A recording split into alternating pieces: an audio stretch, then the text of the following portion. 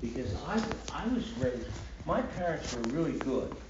They taught me, my father taught me, you go and work, you get paid at the end of the day, the end of the week, whatever, you get paid what you're worth, and you just do your job in life, and everything's going to be there for you as long as you do it. Well, this, I think, a simple way of putting it, God's rules are not necessarily the ones humans know of. I work with it because God is not like us. God does things the right way and tries to shake us up so that we actually think about what we're doing. You know, it's tough. The landowner goes out in the morning and early in the morning and says, come, work for me. And these guys take off and start working, and they're thinking, I'm going to get a day's wage. It says a penny, he says he's going to give them. And then he goes out the third hour and the sixth hour and the 11th hour, and he says, basically, come work for me, and I'll pay you what's right. That's what he says to the third, sixth, those there. I'll pay you what's right. It seems, you know, this guy's a gentleman. This guy is respected by the laborers that he's pulling in to work in his fields.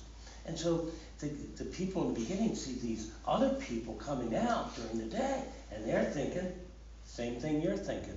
I'm going to be paid more than these others because I was here through the hot sun of the morning.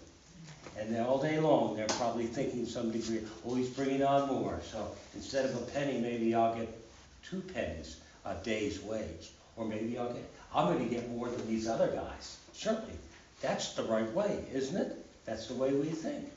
But then he says to the steward, go and pay the last to the first. And so the last are getting a penny. And the ones who came first, they're thinking, if they're getting a penny, I'm getting 2 or 3. But then you can imagine the frown on their face as it says they murmured. What? I got, this isn't fair. And you can almost feel for them. Certainly I do. I admit it. You know, I would be angry if I worked all day. But God says the first will be last, and the last will be first in the final verse. And that's the hard one to accept. That we do everything right, and we're not any better than the person who comes on board last. Think of the guy on the cross. You know, he's there with Jesus. One of the guys next to Jesus is saying, hey, if you're get us off these crosses now, preferably. The other guy says, hey, stop making fun of him. We deserve everything we got. That guy never recorded that he was baptized or anything. And yet, Jesus says, today you will be with me in paradise. Again, that doesn't seem necessarily right, but that's what God does. God does things according to his rules and not our rules. And we need to learn the lessons of it. So I thought, what is this gospel lesson saying to me today, you know, in today's world? Well, let me tell you a little story first. A while ago, I was over, Brenda needed something for coffee hour, and so she sent me over to CVS. And it was like 20 minutes before the service began. And I'm standing there, I got the cream or whatever she wanted, and 6 people were in line. Now, I was wearing my clergy clothes, and when I wear them, you know, my collar and everything, I have to look holy. That's why I don't wear them that often during the weekdays. And so, guy standing, you know, second or third in line, I'm back, you know, I gotta get out of here. And he sees a friend, he says, come over here, go in front of me. And I'm like, you rat! I'm standing back here sweating, trying to get through the line, trying to get back to church, and you let somebody in. And, you know, I couldn't say anything, I had to look holy. But it irked me. And then as I was walking across the parking lot coming back, I thought, you know, I really shouldn't think that way. I really should. But we're human. And I think God calls us, okay, we're human. Eugenie's human, God says. And he says to you, I know you're going to mess up, and you may not like it, but you'll accept it finally. We have to accept God's ways of doing things. We may not like it, but God loves us. God loves each and every one of you. 2 weeks ago, I think I said God has a calling for you, each and every one of you. And I'd like to hear what you think about that. Because God calls you to do something, not just sit on, oh, I'm not telling anybody about religion because that's offensive. Some people, God calls you to share your love of Him. God calls each and every one of us. Some scripture, you are important. The other lesson that gets to me too, it's Luke 15, beginning at the 3rd verse. It's a shepherd who, one of his sheep goes, missing. So he leaves the other 100 sheep there in an open field, it says, and goes after the one lost sheep. And he brings it back like this. But he brings it back with his, the legs hanging over him and everything like that. And you can just see this guy dancing through the field. I got my sheep, I got my sheep, I got my sheep. He's so happy. And that's the way God is when He sees the way you accept His ways. The way you forgive, the way you are kind, the way you do things as God would do. And He is joyous when you come to that level. Some other Bible verses.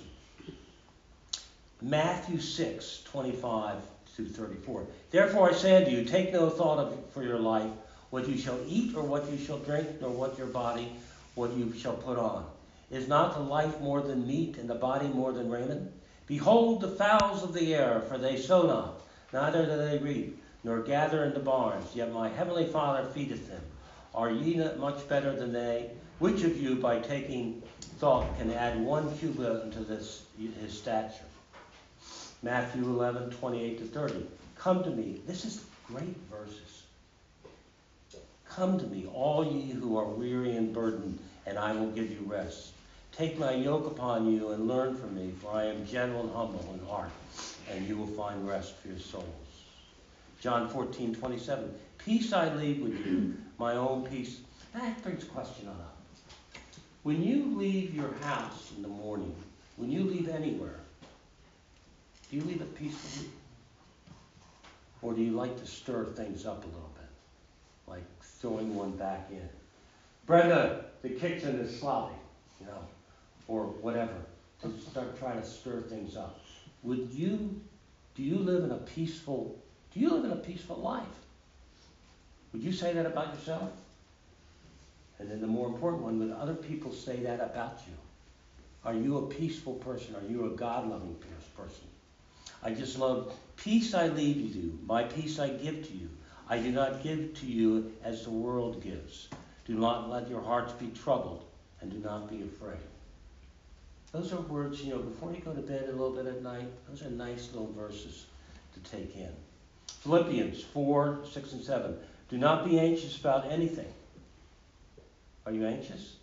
But in every situation, by prayer and petition, with thanksgiving, present your requests to God, and the peace of God, which transcends all understanding, will guard your hearts and your minds in Christ Jesus.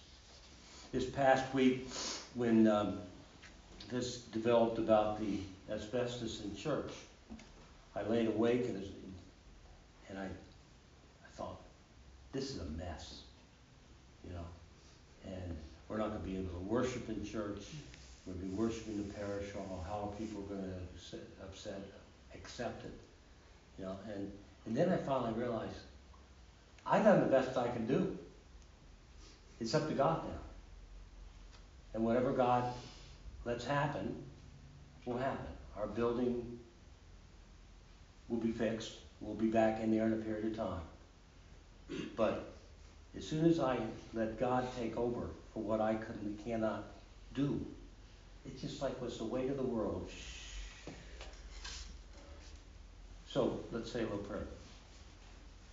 Dear Heavenly Father, as we can only do so much in our lives, give us the skill, the ability, the knowledge, and the calling to do what you would have us do.